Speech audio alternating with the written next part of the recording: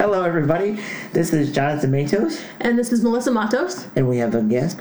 Introduce yourself. I am the guest. My name is Will Ford-Conway, I suppose. That's my name. Should I put that on the internet? Am I protected? Is this going to find you? Is this a secure line? You know, on the internet, so. you can't be... There are those Russians that are... Yeah, well, you got you're a number one Disney shill on the at the table. So I don't know. Does this disqualify me? Oh man. No, my name's Will, and you can I go by the WFC, the Ethnic Nerd, on Twitter. So. Yeah, that's my name. Thanks for having me on. Yeah, no, thanks for coming on. So me and Melissa recently started a Patreon called Think Outside the Box.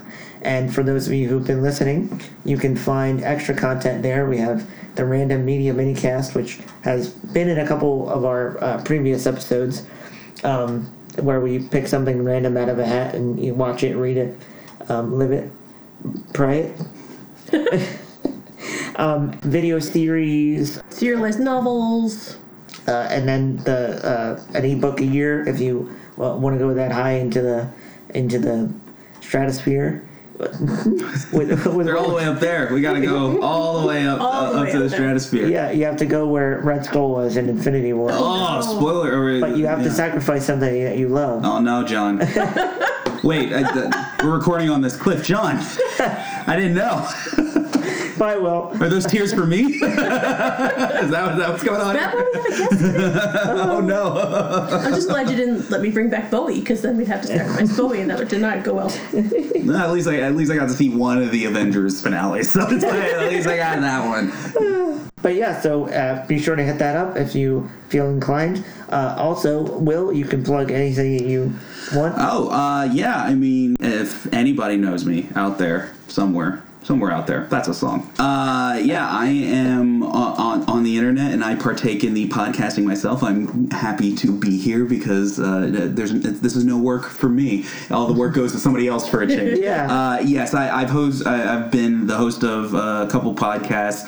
The most recent ongoing one, which is 2 episodes a month, is the Bondzilla podcast, in which me and a buddy of mine go down the roster of 2 of the longest running franchises of cinema history, James Bond and Godzilla.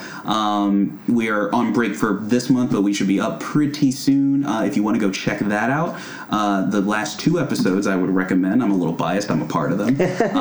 But if you also want to, while we are not updating episodes, you can still find them on iTunes of the Upside Fans podcast if you want to go down an archive of a show that I had fun doing for 2 years. Mm-hmm. And there is more to come. But primarily this episode with you guys. Yeah, no, I got to give you credit for inspiring this in some ways. The Upside Fans, what I really liked about it was this kind of earnest look at nerdy things, being able to be excited about things that you're excited about and not apologize for it. So I really enjoyed that while you're doing it, and I would recommend it to anybody who's listening. Oh, I appreciate that. John's also bearing the lead a little bit. John is we go way back to high school, to where I say that we were a little bit ahead of the curve on the nerds and stuff in the comic book movies. And the joke I always say, if I can share this, is that we were in school and I was like, you know what, John? You know what they'll never do? I'm like a crazy man coming in with the papers. I'm like, they'll never do this, John. They'll never do this. They'll never put the white eyes on the mask. They should do it, but they'll never do it. And then fast forward to Deadpool and Spider-Man, and John was one of the first people I thought of, and I'm in town for this movie. I don't know if we should mention the movie yet, but I was in town for the conversation of the evening, and you said, let's get the band back together, and I told John there has been no better idea. So thanks for having me on. Yeah. And I appreciate the kind words. But that's really the lead, in my opinion, is that, like, you and I were enthusiastic comic book fans during the birth of this renaissance of interest in it. Yeah, and comic book and superhero fans. I'm a big unapologetic superhero person. Yeah, same here. So the idea that it's been part of the zeitgeist since then, like for Marvel, because they have that 10 in their studios thing now. It reminds you how deserve that 10 as far as I'm concerned. Mm-hmm. Yeah. No, and I think that they've been doing a really good job.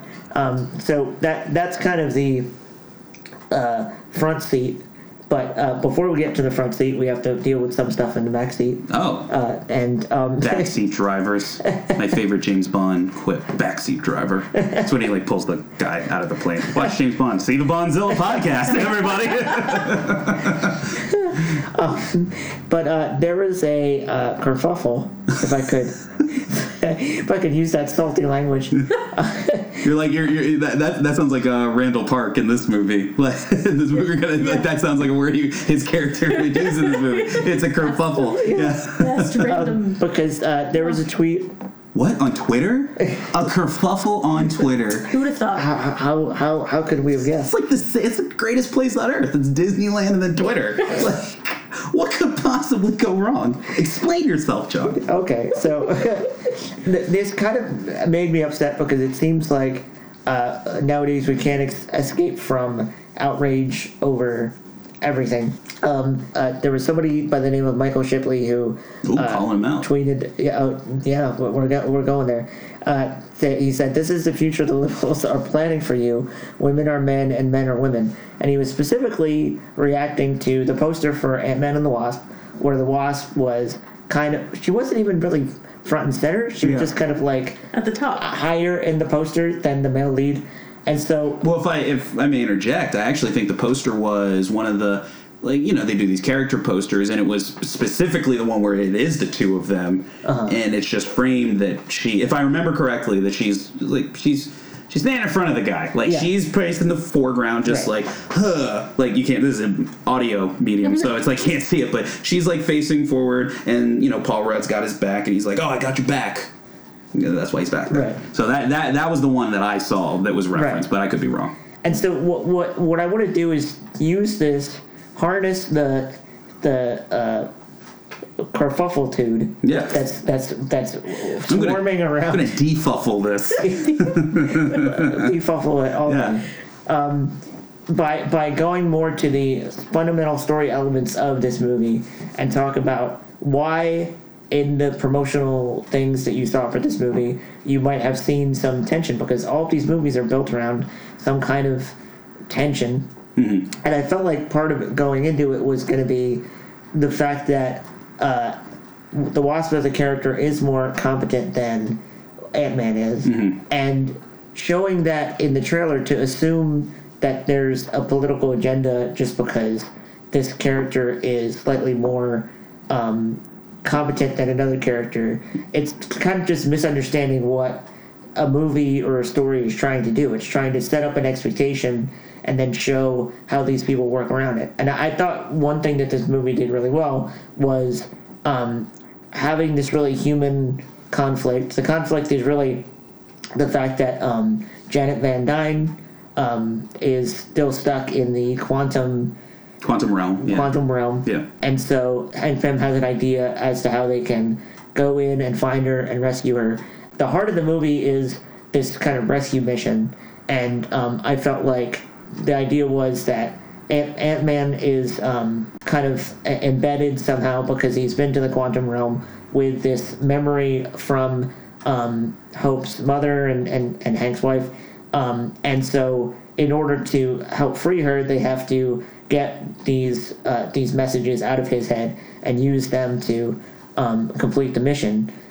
So even though he got in trouble in Civil War and is kind of a screw-up, mm-hmm. he's being expected to help them on this mission. And so the tension in it is can he get his act together and help save the day? Yeah, a lot more of that angle in the movie than I thought was going to be. This mm-hmm. whole and I don't want to step. I'll get back to this real quick. But I watched the first Ant-Man in preparation for this one, and one of the things that always struck me most, and this is a big strength of Marvel in general, is like the casting of Paul Rudd as Ant-Man, and they really hone in on this is just a normal dude, like he's just your everyday guy, he's got like problems and it's made worse because he's like an ex-con and things like that. And it was interesting to me, and one of the stronger elements of the movie, that this really, really delved into unapologetically being like, yeah, he's kind of a screw up. Like he is,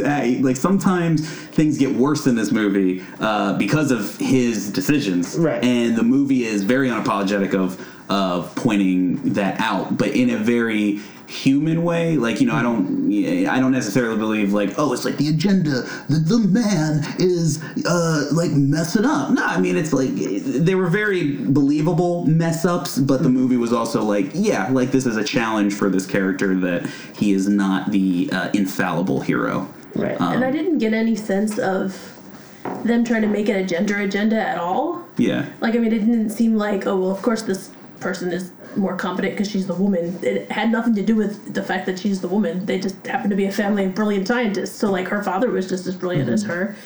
Yeah, it seemed like most other people in the movie were more competent than... Right. Well, remember, I mean, it's the whole both in-joke... not in joke, but plot element in the first one, and more meta reaction to the first one, which is interesting because the first one has become, despite all like the production issues behind that, that even nerds got more mad about than anybody else. But it kind of ended up being, in my experience with maybe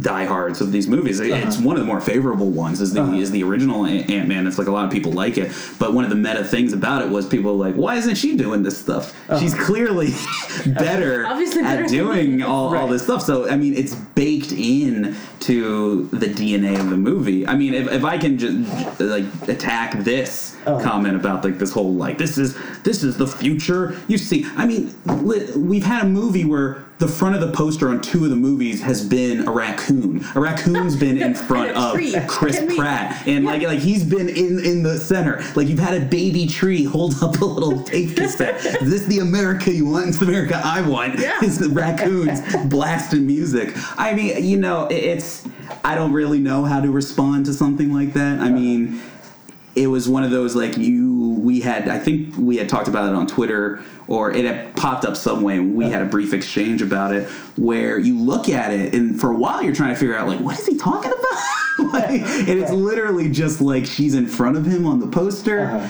But it's like, I don't know, like I truly don't know how to respond. But if we're talking about story, I mean, yeah, no, it's definitely, it's also like it's no different than Men in Black, really, like where it's like in terms of, well, it's co-leads. It's Ant-Man and the Wasp. Right.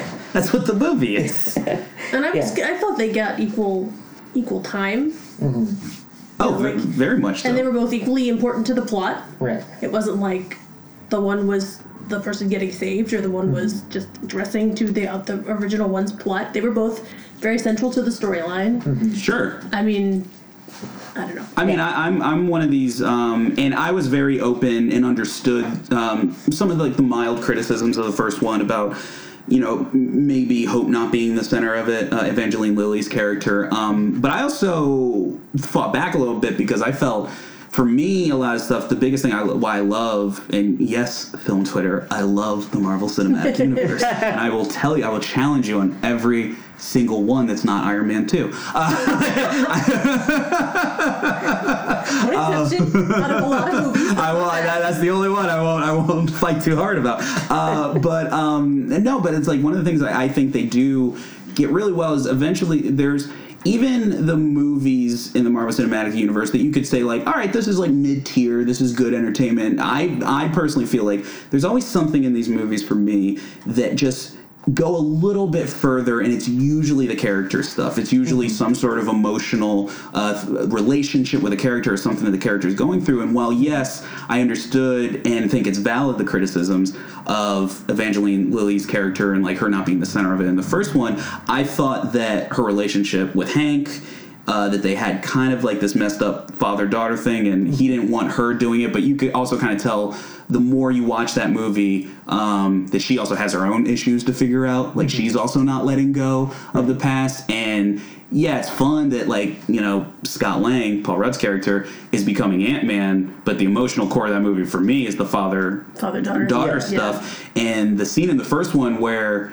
she, you know, he tells her, like, this is what happened to your daughter, and they have that reconciliation moment is the most powerful thing to me, and that to me was the heart of the movie. Like, that's those types of things. And this movie had that too, where it's just that little moment where, oh, this goes a little bit further. I like for it to stick with me. The father-daughter thing they sort of set up with Lawrence Fishburne's character and the ghost thing. I didn't even think about that. But that was another theme that ran through their storyline too, where it's more of a, okay, we're going to have a relationship here, but it's going to be this mentor, I'm going to help you kind of thing, as opposed to, I'm just very happy and refreshed that the central themes of a lot of these movies is no longer a romance. Sure. Not that I mind romance, but, like, there are so many other relationships to explore that can pull you into a storyline. And this movie didn't belabor the romance that's in it either. So, like, that I thought was a good... I absolutely agree. I mean, it's fun that it's there. Yeah. And you know that they have a thing and that they'll eventually get over themselves and hopefully be a nice couple. But, like, that doesn't have to be the central driving thing of the story. And, you know, and there's a valid criticism with movies maybe dealing with daddy issues a little too much. I'm a sucker for daddy issues, but I get the criticism that maybe it's, you know, too many. It's a go-to, and it's kind of like a lesson in maybe you need newer voices in the industry. Not even maybe, you definitely need new voices in the industry. But there is something about, like, the father-daughter thing that I think that the first movie does well, and now that you bring that up, I feel like this movie even doubles down on in a way that I like a lot, and it's something that you don't necessarily always get to see. And a natural progression from the stuff that happened in the first movie to this movie. So she can be in front of him on the poster. Who cares? It's basically what I'm trying to say. I'm glad you brought it up, but, like, come on, dude. Yeah, and I think that's my main kind of point to kind of stick a pin in it. Before I stick a pin in it, hi, this is Future John, and I'd like to apologize. There were fireworks going off, even though it's after 4th of July, but I live in inner city Philadelphia, so sorry about that. It doesn't seem to peak the audio or make you unable to hear who's talking, so if you hear pops in the background, that's just fireworks. Nobody's getting shot, and so I guess that's a plus. Anyway, enjoy the rest of the show. Trying to hold a story to the standard of some kind of, like, propaganda tool. Yeah. It's a non-starter because any good story should show characters changing over the course of the thing. So anything that you're seeing an ad for, or you're seeing some kind of promotional thing, it's trying to set up an expectation, and whether or not it's gonna lean into a topical thing or one theme or another, it's a core misunderstanding of what a promotional tool is trying to do, to think, like, oh, this is promoting some kind of agenda. And I think the films that I would say that get it wrong, or you know, they lean too hard into some kind of agenda, and then more people just get mad than are able to actually enjoy the story. Sure. I think are just it's not. When I come up against those, or if I see some kind of criticism, like, say, of, like, the Ghostbusters or something. Sure. Like, I'm more or less put off, not by the fact that they came up with some kind of agenda for it. It's just that it's not doing some of the work in, like, what you're saying with the relationships. Yeah, sure. I mean, listen, I think it's hard with the agenda thing. It often comes from, what's the polite way of putting this? Not the most well-rounded of people, I would say. So I'm a little bit hesitant to go down that. But I do understand what you're saying. But even then, I do think that most of the times, for me at least, I mean, these movies are fine to have agendas if they want to, even if I don't love the term. But having it is usually never the issue with me. I mean, you can still, it's usually about execution all the time. I mean, there are skillful ways to send a message through a movie. Sure. You know, there are better ways than others, but... 100%. I had this big, I go on sometimes Twitter rants that nobody cares about or listens to, which they shouldn't, because it's, I mean, I'm just putting my voice out in the void. But, you know, I had a comment about not necessarily, and I won't get into this discussion, but not necessarily why I thought that, let's say, some of the, for those of you who've seen The Last Jedi, some of like the Canto Bight stuff and the lessons about like the system and capitalism within this universe, it was never my issue that it would, you know, what it was saying. It was more so my Twitter rant was about like why this didn't work for me. And that's usually how I approach things. Like, listen, this is why it didn't work for me. That's all I can say. And that comes from more of a, well, this is like a big, agenda, you can call it an agenda, but you can call it like a big social topic, and I just feel like if you're going to do that, then not that you have a responsibility to, but you should target it that way, or you should show it in a certain way for it to work for me. But that's if you're going to do all this agenda stuff. Also, this is kind of like the wrong movie if you're going to get hyped up on agendas. Like Black Panther came out. Like you can have this thought about Black Panther in which you would still be stupid, but like that's like the political Marvel movie of this year. This is about this has a villain named Ghost. They handled that so well. You're right. Black Panther handled it so perfect. I believe that. But this is a movie about they're trying to get into a magical tiny world. Other than Guardians of the Galaxy, this is the most comic booky one, I think, of all the Marvel Universe movies. Like, this to me is the lighter, funner side of the franchise. I was going to use the example of, like, Jurassic Park. Right? Yeah. You have this big idea about chaos and somebody overreaching with this kind of technological thing. And so what to me makes that movie so magical is that they tackle this really big idea with such a simple construct of like you're taking dinosaurs and making them, you know, based on this technology that we have. Yeah. So I think that different movies have different kind of like, you can use like logos or ethos or pathos, and you can, depending on what it's trying to do, it could not be talking about ethics at all. Sure. And so you might have something that's a little less, there's kind of like a chord to it, but it doesn't, it could be just a monster movie or entertainment. You know, I don't want to, sidetrack into that too much. I mean, Jurassic Park's my favorite movie, but I'm also a person who, the reason I like it is because it is a elevated monster movie. Right. And, you know, I would argue that if you really sit down and, like, listen to, like, the dialogue and the themes, it's a little bit of...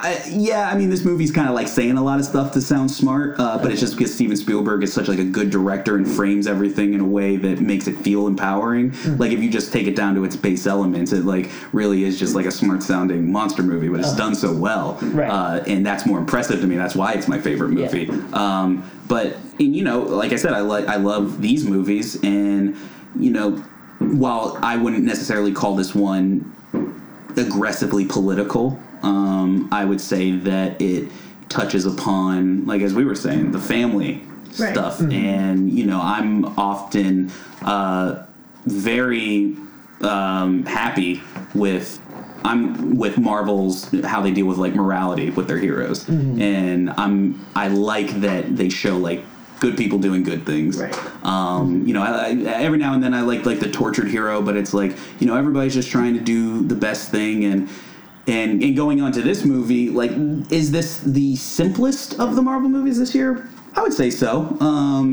Where it's more of like a race against the clock, gotta get here and gotta like chase this there and get a MacGuffin. And if you know anything about me, I'm not above almost that. But just as a quick side note, that was like the worst name for a MacGuffin ever. It's the component. Like, give it an actual name. Component of what? Like, it's a thing. You're just gonna name it the component and leave it that. Yeah, it could have been like a battery something. Though this is the type of movie where they could have called it the MacGuffin. Like literally. Like Scott Lang could have called it the MacGuffin, and you would have just went along with it. That would have been funny. But so that, See, I definitely agree. I think that some movies like Jurassic Park they thrive on the fact that they have very simple premise and executed very well. Yeah. And then it can spark a conversation based on it. You can have, you can get high with your friends and talk about like chaos theory, or you can just take it for face value. Sure. I mean, I'm a big proponent of broad entertainment in this for this exact reason, because I feel like, listen, I'm big, like I will delve into the artsy, more intellectual movies. Like I will talk to you about Annihilation. I think that has its place. I also think it has its place that I grew up, these were the type of movies that made me, it may sound silly, but made me like think of big ideas, because I'm enjoying like, oh, like they're flying on ants and everything, and like, oh, like I like these two characters interacting in this way. Why do I like this father? Like, oh, like I actually see myself in this. Quite literally, because there is a biracial thing going on there, and I'm a biracial person. I mean, like, over the course of this movie, it's funny, I've been seeing some pushback to people saying like, oh, this is the movie where Marvel's back to its villain problem, which I don't personally agree that it ever really had, but I didn't feel that way at all in this movie. In fact, I felt like this movie, as it went on, I was like, oh man, I feel like more and more bad for Ghost as this is going on. And is it like a big philosophical thing like Thanos? No. Is it a big political thing like Killmonger? No, but it's a very simple... Yeah, it's a very visceral thing. Like, I am dying. I kind of would like to fix that. Yeah. Are we doing spoilers? I didn't know if are we doing spoilers? We tend to advertise that we have spoilers. Yeah. I forgot to mention it. Sorry, guys. Yeah. Well, I mean, so she has the villain, one of the villains has this problem. Hannah John came in. She was awesome. Yeah. I liked her. Yeah. Where she is quantum has quantum dysplasia.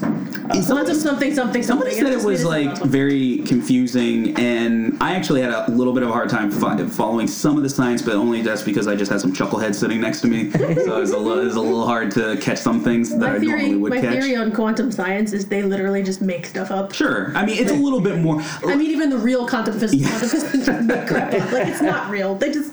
Yeah, this kind of explains what's going on. Have that. Yeah, I mean, I'll be honest. I think in this movie, I'm just going to interweave minor criticism or even just criticisms and praise. I'm not 100% sold on like the decisions of like how they use like, well, why do they need Scott? Like it just kind of this was the movie that it did feel like, well, we need something like, oh, he has like a mental link with her, and I don't know if I'm 100% on board with that, but I'm also kind of like, well, it gets the plot going, whatever, and I have no problem having that point of view. And the scene of him acting like Michelle Pfeiffer was totally worth that.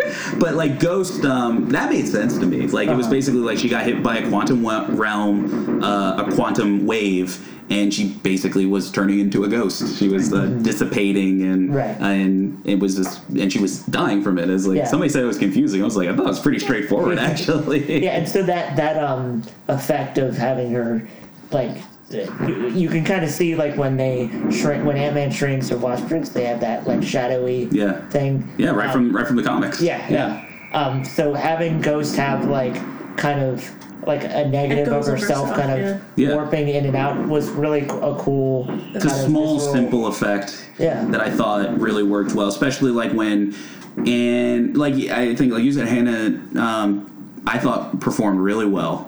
Because I'm a big like I don't particularly need my villains to like be like, oh, like the big deep like character. Like you can flesh it out, but like sometimes I like sometimes I like the Red Skull. I'm gonna be honest. Like sometimes I just want an evil guy, and I was completely fine walking into this movie if that's what she was going to be. But it's funny because some of the lower key Marvel movies, like sometimes the actors like really come to play, and I felt that about the first Ant-Man movie. I felt that about like Doctor Strange, where like say what you will about the movie, but like the actors are really like they're doing their thing. Like nobody's phoning it in. No. And I was a little worried that Douglas was going to do that this time around for whatever reason. And there's one pivotal scene in this which kind of goes. These are the little moments that elevate these movies a little bit for me in terms of the superhero genre. That Douglas just brings it in one scene in particular. That I turned to John. I'm like, like, oh man, this is really sad. But going back to Hannah John Kamen, as that character goes on and you get more invested in her, they do the phasing thing, and you kind of have like this multiple like one of her like phase selves is like screaming at Lawrence Fishburne while she's talking. It's a very subtle, but I like the effect a lot. Yeah. Well, I'll piggyback on that. The I really liked the acting from everybody. Evangeline Lilly and Paul Rudd, and his daughter was so cute. Oh yeah. I can't remember the actress name, but Abby something. But Cassie is Cassie Lang. Yeah, she's pulls at your heartstrings, and everybody was kind of batting 1,000 in my opinion. And like you were saying, a lot of the relationship stuff, I feel like it's just a kind of rock solid foundation for the movie, where the kind of when you have the things like Infinity War, you can go to something like this where there's this like very small personal story, and it's a nice way to kind of break it up to see like, oh, this little thing is happening. And to go off of that, like I was saying, there was a tweet thing going around for 4 franchises I'd like to write, and 2 of the ones I picked were Inception and Lost. Okay. Just because I felt like there's these, like with the island, there's just this big sandbox, and whatever you can choose basically to do whatever you want. Right. And which is what they did. Yeah. To a certain degree. And Inception, I feel like is the same way. Like he didn't maybe go like I could see a lot of comedic stuff happening in that isn't really where Nolan wanted to go. Sure, yeah. But I can picture like that. Well, Nolan would need to understand a human emotion, such as humor, in order for that to happen. I like Nolan. I'm just. We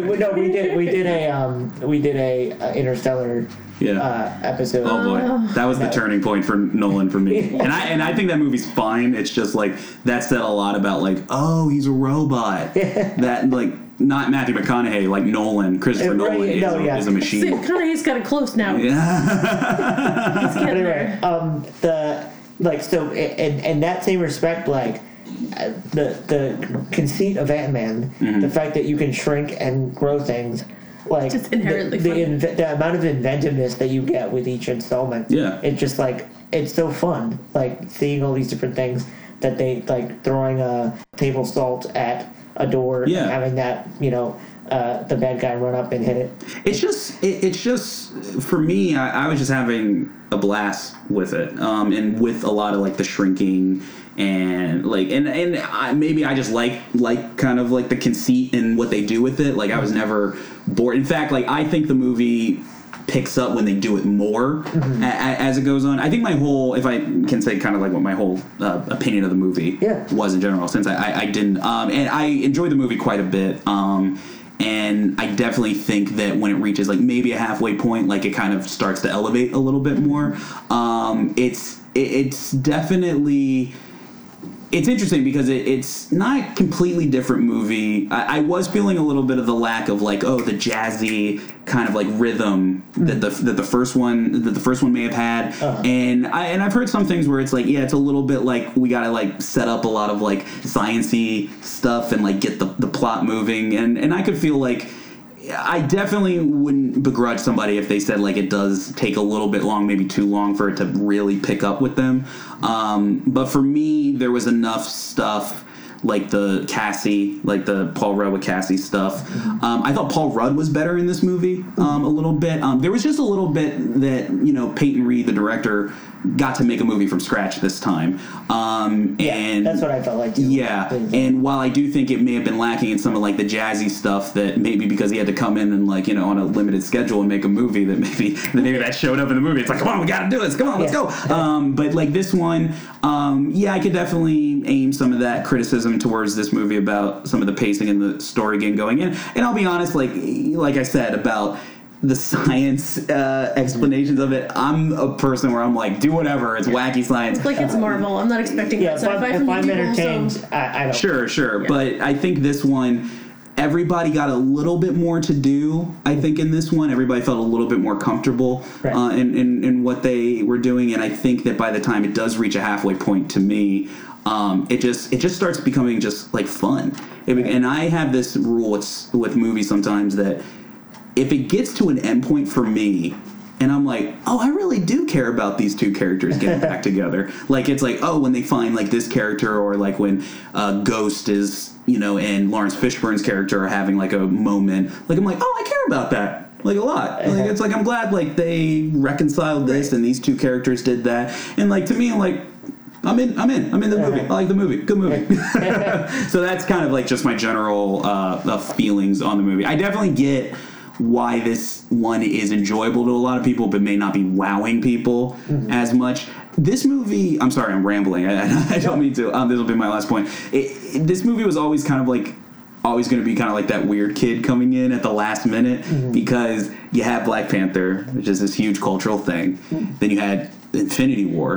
Then you have Infinity War, which is the 10-year culmination of, like, this big thing. And you should have, like, your little kind of like, oh, and here's your little dessert with the Ant-Man and the Wasp. But it was a little strange. I always felt like they kind of set it, the release schedule kind of set it up in a way where I'm like, this one may get, like, lost in the shuffle a little bit. But I do have a weird feeling, like, I feel like this one will, now that I saw how invested I was at the end, I feel like much like the first one, I think it's going to hold up for repeat viewings for me, I think. And it's super funny.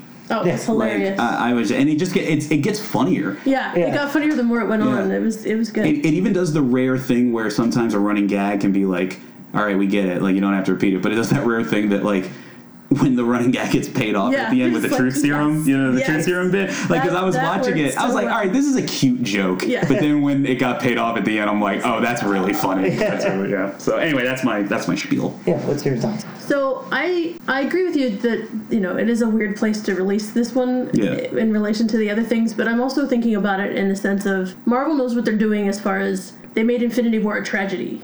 Like, straight up classic tragedy. That was not about any of the superheroes. That was about Thanos' tragic flaw through the whole thing. Yeah. Well, I would argue with the heroes being some of the most heroic, or no, not the most heroic, the most human, I think, that they've ever been. Which is another question I was going to ask you later, but I don't know if we have time to talk about it. But this one is a very almost classic style comedy, where now, after we've had so many issues where the world is at stake, now we have just one. It's just like one person's life is on the line, and there's a lot of relationship things going on, but really the world's not going to explode if this movie doesn't, you know, if the hero doesn't save the day at the end of this one. And it's so... That's right. There were no even suggestions of this is what the bigger ramifications are. It was a very small contained thing, and everything ended up fine at the end, and, like, you know... There wasn't a light beam going up into the sky. An ant beam. I wouldn't mind, like, there's a bunch of ants going up in the sky. It's an ant-nado. Oh my god. Once again, this movie could have done that, and it would have been... It would have worked. But yeah, so I appreciate the comic relief in between all of the heavier movies that they're doing. Yeah. Because especially since I imagine, and I could be wrong, but I imagine that the Captain Marvel movie is going to be more socially conscious as well than this one. Like, having this in between them as something just fun to go watch in the summer is fine with me. But it was hilarious. I think the jokes were great. I think the bumbling background characters were hilarious. Oh, awesome. Like, even those guys paid off. Like, it wasn't just, oh yeah, the main characters are totally working on their fullest. The background Pena guys were looks like just he's having so much fun. Oh my word. Pena is he was just having a blast. I actually felt bad because you, John, you went to the bathroom during one of his montages. Oh yes. Yeah, and awesome. to me, I think the best one between all the movies. Like, I think they just knew what they wanted to do, and it was super funny. So I guess you're just gonna have to see it again. Yeah. Oh my god, Marvel shill, Disney shill over here. But Marvel is succeeding at it. I think it's succeeded to the point where that the actors who are getting called into these movies are like, yes, please. It's like the way Jim Henson used to be, where they would just have to call the agent, and the actor would be like, yes, I don't even care what the thing is, just put me in it, right? Like, I want to be in this thing. So they're all going to be very enthusiastic and very real, and it was great. Yeah, no, I can't agree more. Acting, execution of the comedy, and the storytelling were all really good. And to close this off, I want to talk a little bit about the we were talking about a little bit during the trailers, how there's that robot dog movie coming out. And we were joking about how it was like that we went to see Incredibles 2, and the trailer for that was right before the trailer for Bumblebee, and it was just like, well, that's sad that happened. And you were saying the same thing about Upgrade. Upgrade and Venom look like very identical movies. Yeah. But yeah, that is funny. That's a funny. I'm looking forward to Bumblebee though, which is like, I don't know. I don't know if I could take another one. So it's going to open up a whole other crazy thing. I can answer succinctly. My friends were talking recently. We've been playing a superhero role-playing game where we're teenage superheroes. So it's basically like Teen Titans or something. And the concept came up that superheroes aren't really what they used to be anymore. They're not. They're all flawed now. They're all human. Okay. They're all imperfect in some way, sometimes very tragically so, like if you're doing like X-Men or something, it's very darkly flawed. But they miss the idea of a superhero that is superhuman, that is more than flawed, that is above all of that, like the way Superman used to be. And they're trying to, saying, like, is that even possible anymore? Is that something that we even want now? Like, did these people just see The Last Jedi? No. It sounds like people who don't like Luke in The Last Jedi. Oh, no offense. Off of an anime thing that they're watching, actually. Yeah. There's a superhero... Wait. My Hero Academia? Yeah, I'm somewhat familiar. And there's a character in there that is very noble and very, like, the pinnacle of what a human should be. Yeah. And they're like, well, how come people aren't doing that anymore with the superhero movies? Well, you mind if I answer that? No, I'll have maybe 2 cents after, but... Yeah, I mean, honestly, my answer to that would be, I mean, look at Avengers Infinity War. I mean, Avengers Infinity War, and this has been the thing I've argued about it, and is that the reason the heroes, spoilers for Avengers Infinity War, the reason the heroes lose in that movies is because they're being their noble best self, that they're not compromising certain things. Like, I got in a huge argument, like the fact that Captain America in that movie is like, no, we're not going to trade lives. And all the Wakandans are like, yeah, we'll back that up. Like, they're not going to let Vision die to save the world. They're just not going to do that. Now, from a grander perspective, could you say, like, that's probably not the best thing because you're risking the lives of billions for this one person? Sure. But that to me is a very, like, no, we're putting our foot down. Like, we're not going to sacrifice this life. And you go into another example in that movie, Star-Lord. Everybody's crapping on Star-Lord for something. Star-Lord, and maybe this goes a bit more into their flawed thing, but I would say it's the most human thing he's done. The heroes in that movie, to me, lose, which makes that movie interesting to me, is because they are at they're sticking behind all these things that in many other movies have helped them win. It's always worked out for them because they're not going to compromise their stuff. I've never really liked Captain America until these movies before, and that it's a character that is going to be the, I'm going to fight here. Like, I watched the first Avenger not too recently, and it made me love Infinity War more because I'm like, here comes this scrawny guy to that image of he's going to be the last man fighting Thanos. So do these characters, are they infallible? No.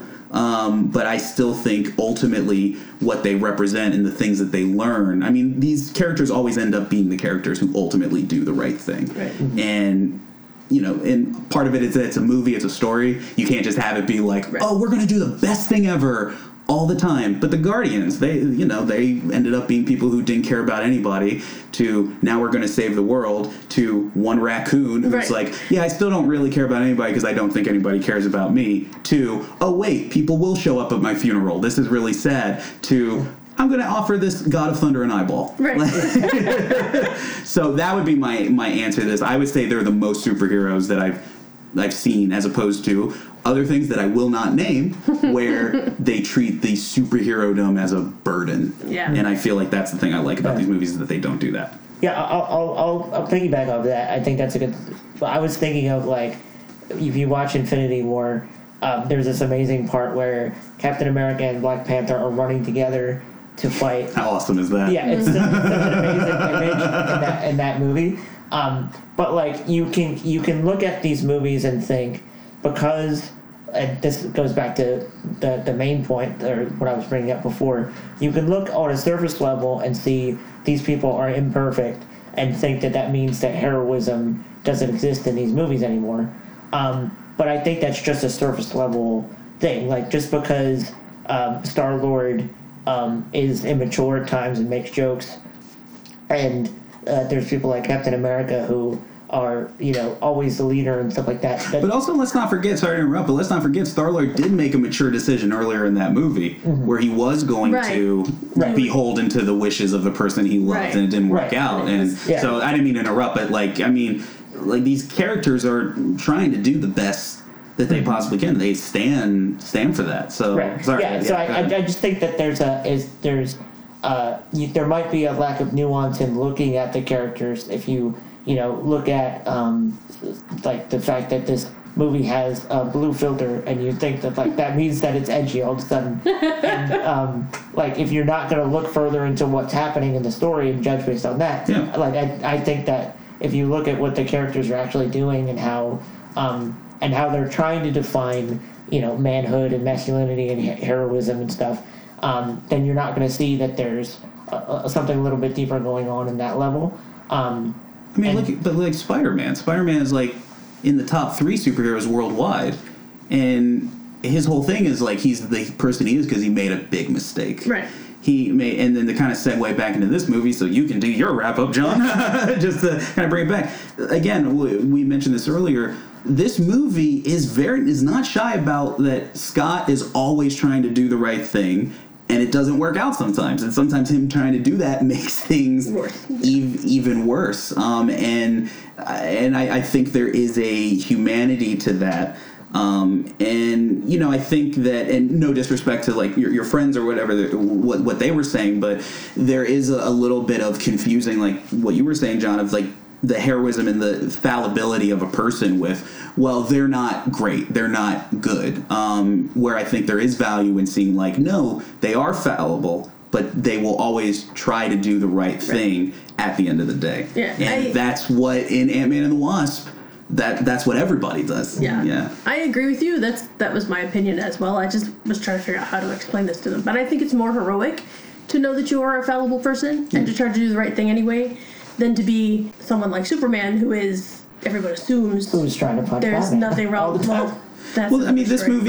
This movie could have ended with them killing Ghost. They could have written it in a way where it's I'm tortured and I'm just trying to help myself. And then it's oh, no, you're dead. Yeah. And, this movie does go out of way, which was another kind of little science thing. We didn't talk about Michelle Pfeiffer enough. I like Michelle Pfeiffer in the movie a lot. I did think about, I'm now a quantum, wizard, and I'm going to heal your ghost powers. It's very exciting. I was I want her to be a superhero. Here's the thing where it's fine with me because I like character-wise where it's going. I like story-wise what it's doing just because I just am enjoying the movie. It did feel a little clean to me, a little too clean that she's now out and she has these magic powers and I'm going to heal you. I'm that's what I'm saying. It was totally classic. But she ended up being, everything's happy at the end. Everything's awesome. Best possible ending. Yeah, but she ended up being a decent person too. Ghost. Yeah. It's she So anyway, I hope that answered your question. Yes. Yeah. Thank you. I think that it was really good, and I definitely enjoyed seeing it with you guys. Your Twitter handle, for those of you... and can I just match it with some final thoughts of the movie? Sure. Yeah, so my Twitter handle is at WFC Studios, WFC, the Ethnic Nerd, I believe. My name is, if you guys want to follow me and talk about, look at those shows that I mentioned at the top. And I thought I think it's a super enjoyable movie. I think it does get better as it goes along. I wouldn't begrudge anybody by thinking, maybe it takes a little too long for me. I completely get it. It's definitely the more fun romp of the Marvel movies this year. For lack of a better term, I can get where people maybe not as substantial, but I'm good. I could have actually used more chases in this movie. It really could have been about get the building, get the what is it called, the component, get the component. But I have to say, it's been a while since we've had a car chase in a superhero movie, a chase in a superhero movie, and you'll know when the chase starts. There's a chase in this movie. It's pretty much the entire third act, and it is awesome. And one last thing. I'm not a big person where I get tired of seeing people punching each other. I get that criticism, but it is kind of cool to see in a superhero movie multiple power sets fighting against each other. That you see a ghost person fighting a person who can shrink, and one of which is in a malfunctioning suit, which delivers all all sorts of comedy that I'm very happy with. Yes.